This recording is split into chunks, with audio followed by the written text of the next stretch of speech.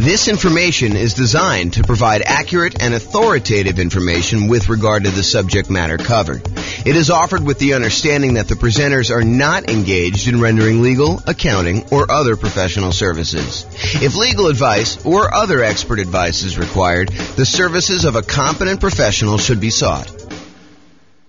Welcome to the Murfreesboro Real Estate Investing and Real Estate Financial Planning Podcast.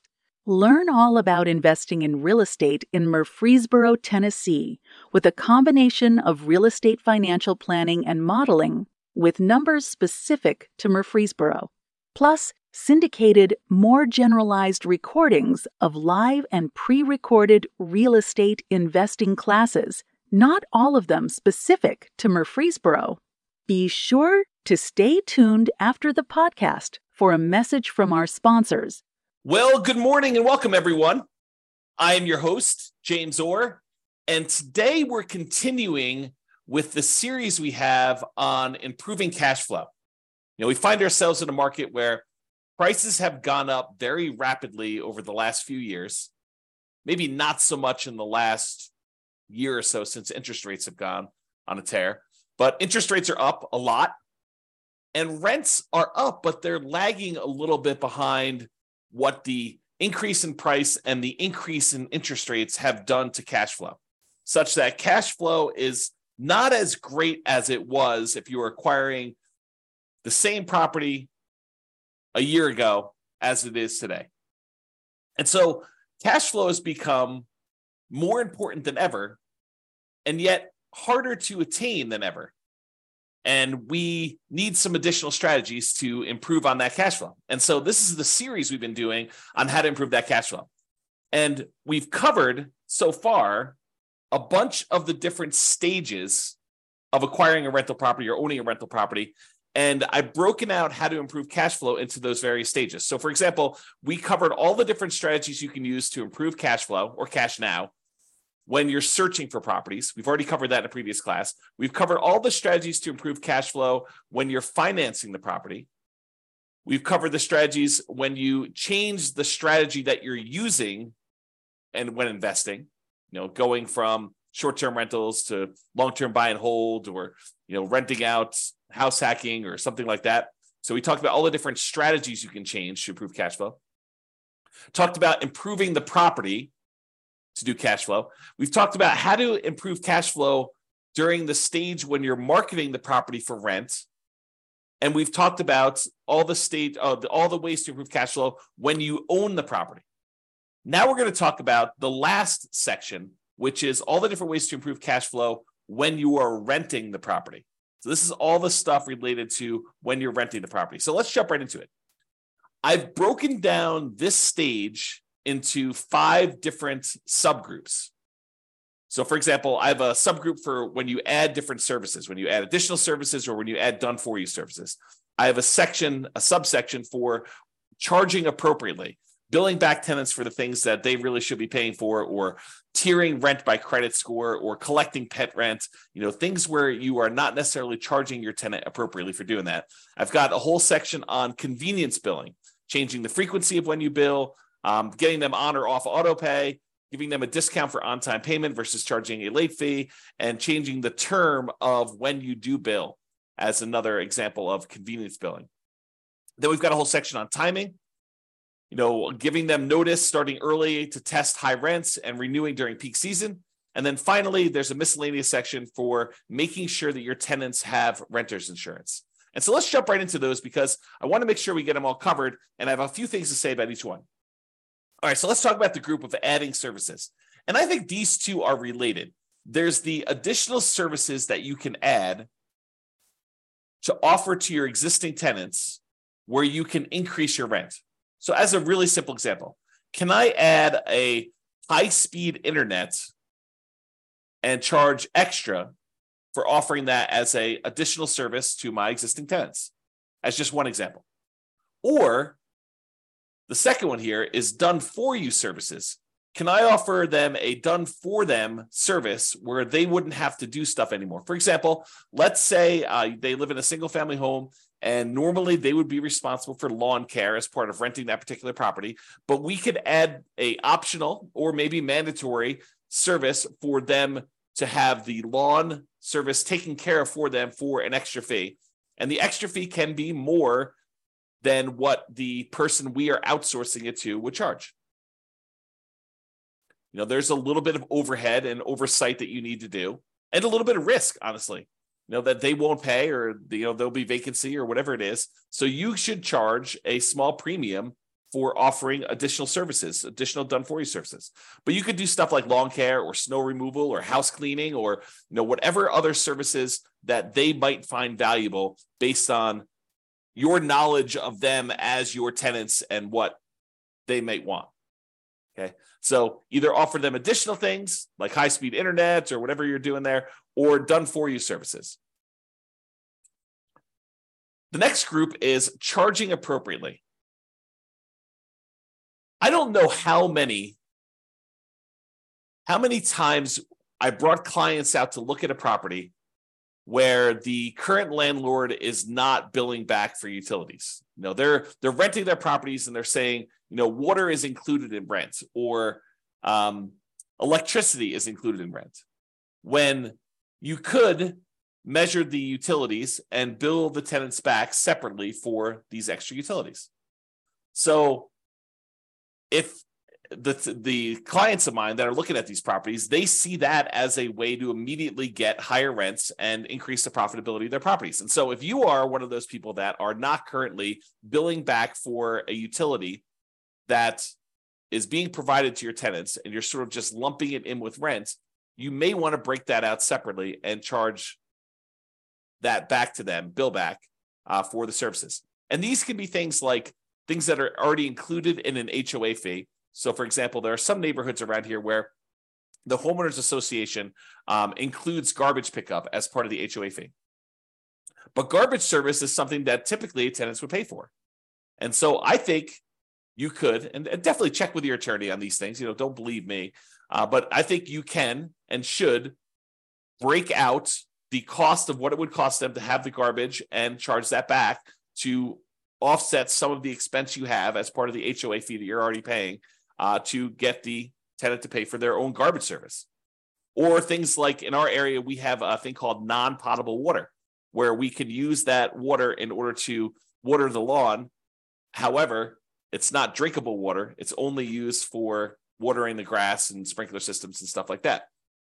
And so sometimes there's an extra fee for use of that water. It's usually cheaper water than getting it from the city that is drinkable water. But your tenant is responsible for watering the lawn, and they should be paying for that service. So you should bill it back. Another example is electricity. Or if you're already grouping water in, if you only have one water tap coming in, you've got a 12-plex. I know a lot of times landlords are saying, hey, look, the water is not metered individually, so I can't go and charge that. No, I think you can actually prorate it. You can make it so that it's divisible by the number of units or by the number of people that live in the unit. Talk to your property manager or your attorney to make sure that that's legal in your particular area, that it's justifiable that you can do that. But I think that's completely valid. What about tiering rent by credit score? It's a controversial one in some ways, right? But if someone has a really, really good credit score, might you give them a discount because they are more likely to pay on time, less likely to have problems with them staying in the property? Or could you say to somebody who applies and you say, look, or normally our credit score cutoff is 650. If you have less than a 650 credit score, we don't usually rent to you. They say, hey, is there anything we could do? My credit score is only 640. And you say, well, I might be willing to rent to you, but I would need to charge either an extra security deposit or an extra non-refundable fee, kind of a risk premium, or, for $50 extra per month in rent, I could see, that being a way to offset the credit score kind of rule there. So you can go ahead and advertise the higher rent for someone who has great credit, and you could tier rent by different credit scores. Now, again, I would check with your attorney. This one seems a little controversial. It's not what I've done. This one could be controversial, though, as far as tiering rent by credit score. What about pet rent? If you allow pets, First of all, I should say this. I don't believe we as landlords can charge a fee large enough to cover the extra costs, the extra damage that we might see from a pet. I think the extra, whatever it is, $15, $25, $35, $50 a month that you might get for charging extra pet rent for a poorly behaved pet would nowhere near make up for the damage we would have if their pet does damage to the property. In fact, it may not even be covered by their full security deposit. So some people will charge pet rent or a non-refundable pet fee in exchange for them having pet, or both, in some cases. Okay, so can you charge pet rent if someone has pets? Is another way to increase rent on a property. Let's talk about some convenience billing options. For example, some tenants get paid weekly or bi-weekly or monthly. And most landlords offer billing on a monthly basis. However, some tenants would prefer to be charged weekly for their rent. They'd prefer not to have, a really big amount coming out in the first of the month. They'd prefer to have, a certain amount coming out every Monday. And if you just think about it this way, let's say rent is $2,000 a month. And so $2,000 a month, normally if you charge monthly, you'd be collecting $2,000 times 12 or $24,000 a year in rent. But what if you offer the tenant an option? It's their option whether they want to do monthly or if they want to do this new strategy. And you offered to do $500 every week on Monday instead of $2,000 a month. Well, $500 a week, there are 52 weeks in the year. And if I have my calculator out here, let's pull up my calculator. So $500 times 52 weeks is $26,000. So instead of charging them $2,000 a month, you charge them $500 a week. They get the convenience of paying weekly if that's how they prefer to pay. And you actually end up increasing your rent by about $2,000 for the year, or you divide it by 12, about $166 more per month on average. If instead of doing that, you could do it also bi-weekly. You could say every 2 weeks, which is when they might get paid, 2 weeks on the Monday following the Friday payday, give them a chance to have the money hit the account and clear and everything else. And then on Monday, you auto pay for $1,000 instead of the $2,000 a month. Okay, so that's an option. What about auto pay? Auto pay could be considered a convenience. And so you could charge a small fee for auto pay. Or if you have problems collecting rent, maybe you say, hey, look, there's a convenience fee or a inconvenience fee of me having to manually accept your checks and process them. And sometimes they bounce or whatever it is. And so you could charge a fee for people not being on auto pay. Right. So you could go either way with that, depending on what is going on in your marketplace and with your particular properties as a way to increase income from the properties. And, some of these strategies, as I think about it, some of these strategies are ways to increase income, but some of them are just to be paid for the time you're spending doing things that you might not have from other tenants. Right, like if you had tenants that always paid on time, you wouldn't have to worry about charging them, for having to chase them down when their check bounces or they're late on their payment or whatever it is. So charging a fee for them manually paying instead of being on auto pay is really just recapturing some of the work you're already doing. It's being paid for the work you're already doing, extra work that you're already doing that if they paid on time wouldn't be an issue. Or if they were on auto pay, wouldn't be an issue.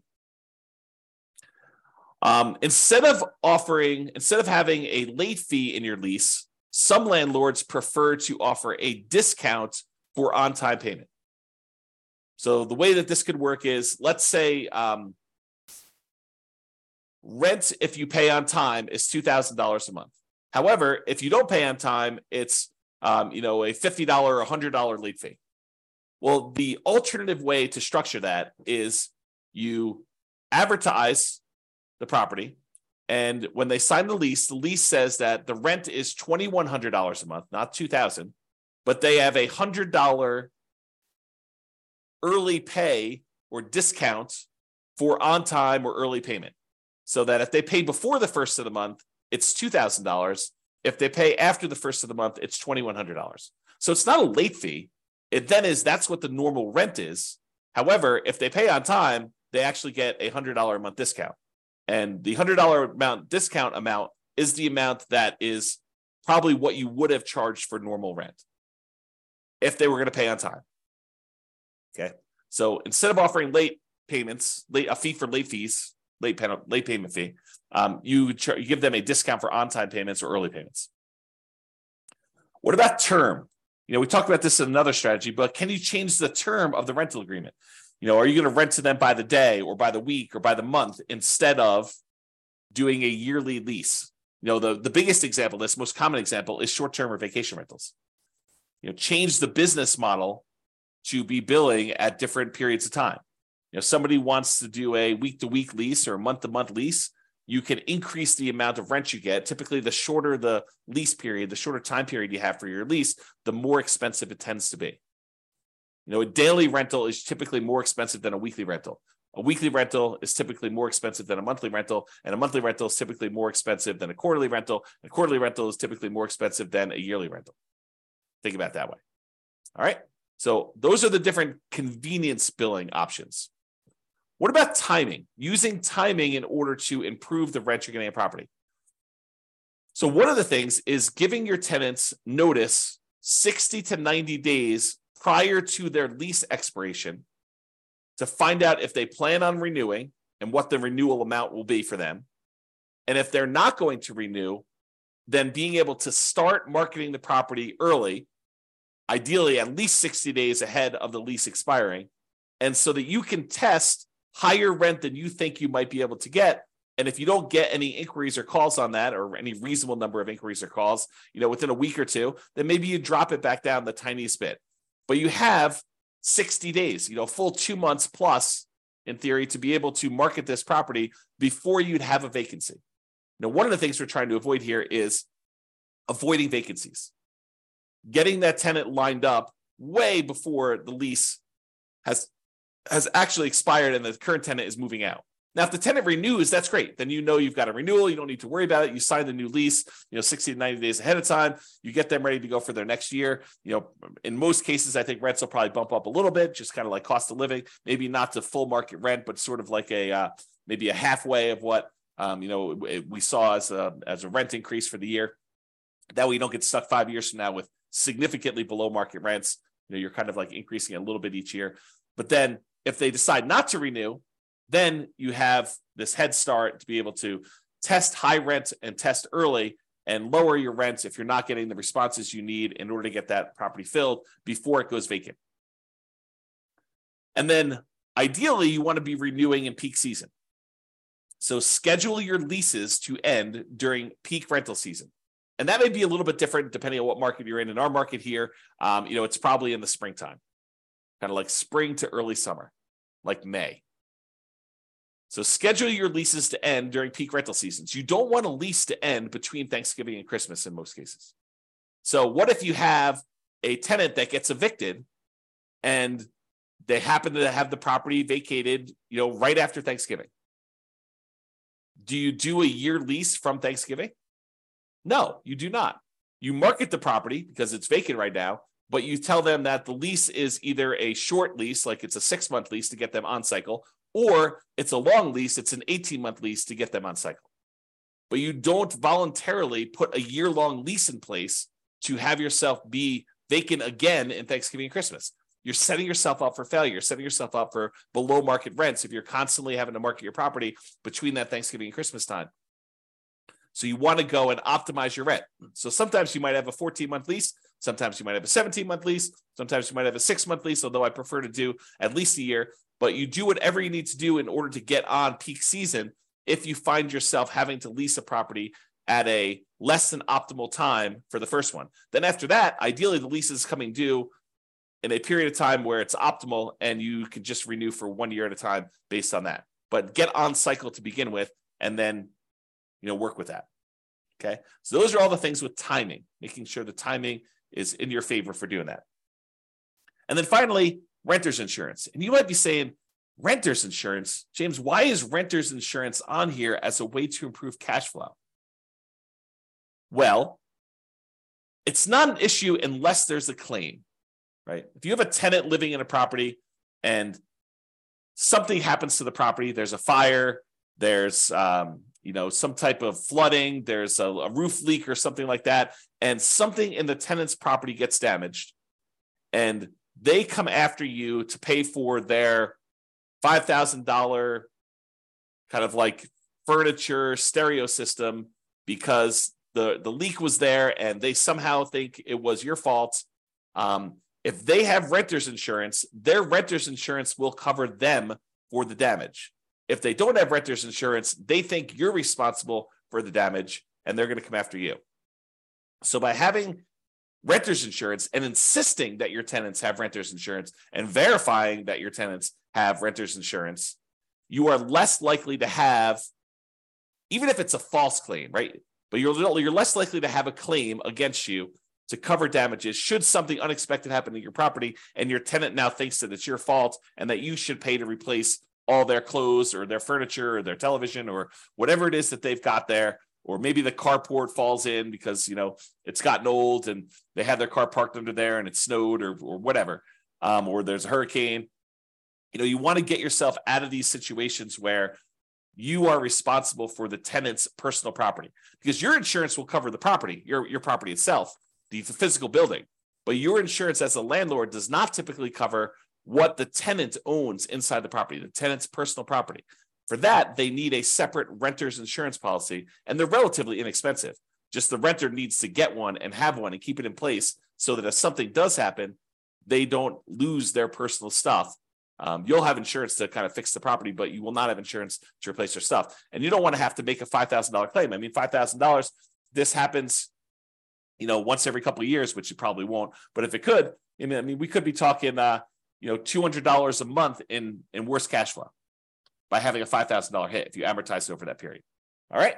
So in conclusion, optimizing cash flow is really about maximizing income whenever we can and minimizing expenses. And today, I think a lot of the ideas we had, there may be a couple in there that were a little bit larger, but a lot of the ideas we have were like really small amounts. And I think for a lot of folks, you wouldn't even bother with a lot of these unless you were really trying to optimize and get like the most small wins on your property. I think for the most part, if you do the big things, use the right strategy, get the right financing in place, kind of do the things to make sure that your property is rented and rented right. I think you don't need to play around with some of these things that might increase it by $25 or $50 a month. Because I think you get to a point where if you've already optimized in other areas, adding these additional ones on there start to get excessive. If rent was $2,000 a month, and you've done a couple things to kind of bump it up to $2,050 or $2,100 or maybe $2,150, if you think you're going to add another thing on there that's going to get you an extra $35 or whatever it is, I think it's harder and harder to do those extra amounts. The further you get away from kind of like the range of rents that you're getting, the harder it is to get those additional wins, additional improvements. Okay. So there are things you can do on properties you already own that will improve your cash flow. It's sort of what we talked about today. It is better, in my opinion, to take a more holistic approach, look at all of the different stages, look at all of the different ways that we can optimize, and pick the ones that make sense for you and your particular situation and your particular properties. All right. That's all I got. I hope you've enjoyed this particular class. Have a great day. Bye-bye for now. With home prices up, mortgage interest rates up, and rents up, but not quite enough to counteract the higher prices and interest rates, cash flow on rental properties in Murfreesboro is harder than ever. Book a call with the Real Estate Financial Planner to apply our proprietary 88 strategies to improve cash flow on your rentals. See the show notes for a link to schedule your call and improve your cash flow today. If you're a real estate agent, lender, or professional in Murfreesboro that wants to help our real estate investor listeners, consider reaching out to learn about collaboration opportunities with this podcast. We'd love to add more value to our listeners by having you assist our investors buy, sell, and finance their real estate investments. See the show notes to schedule a call to discuss collaboration opportunities.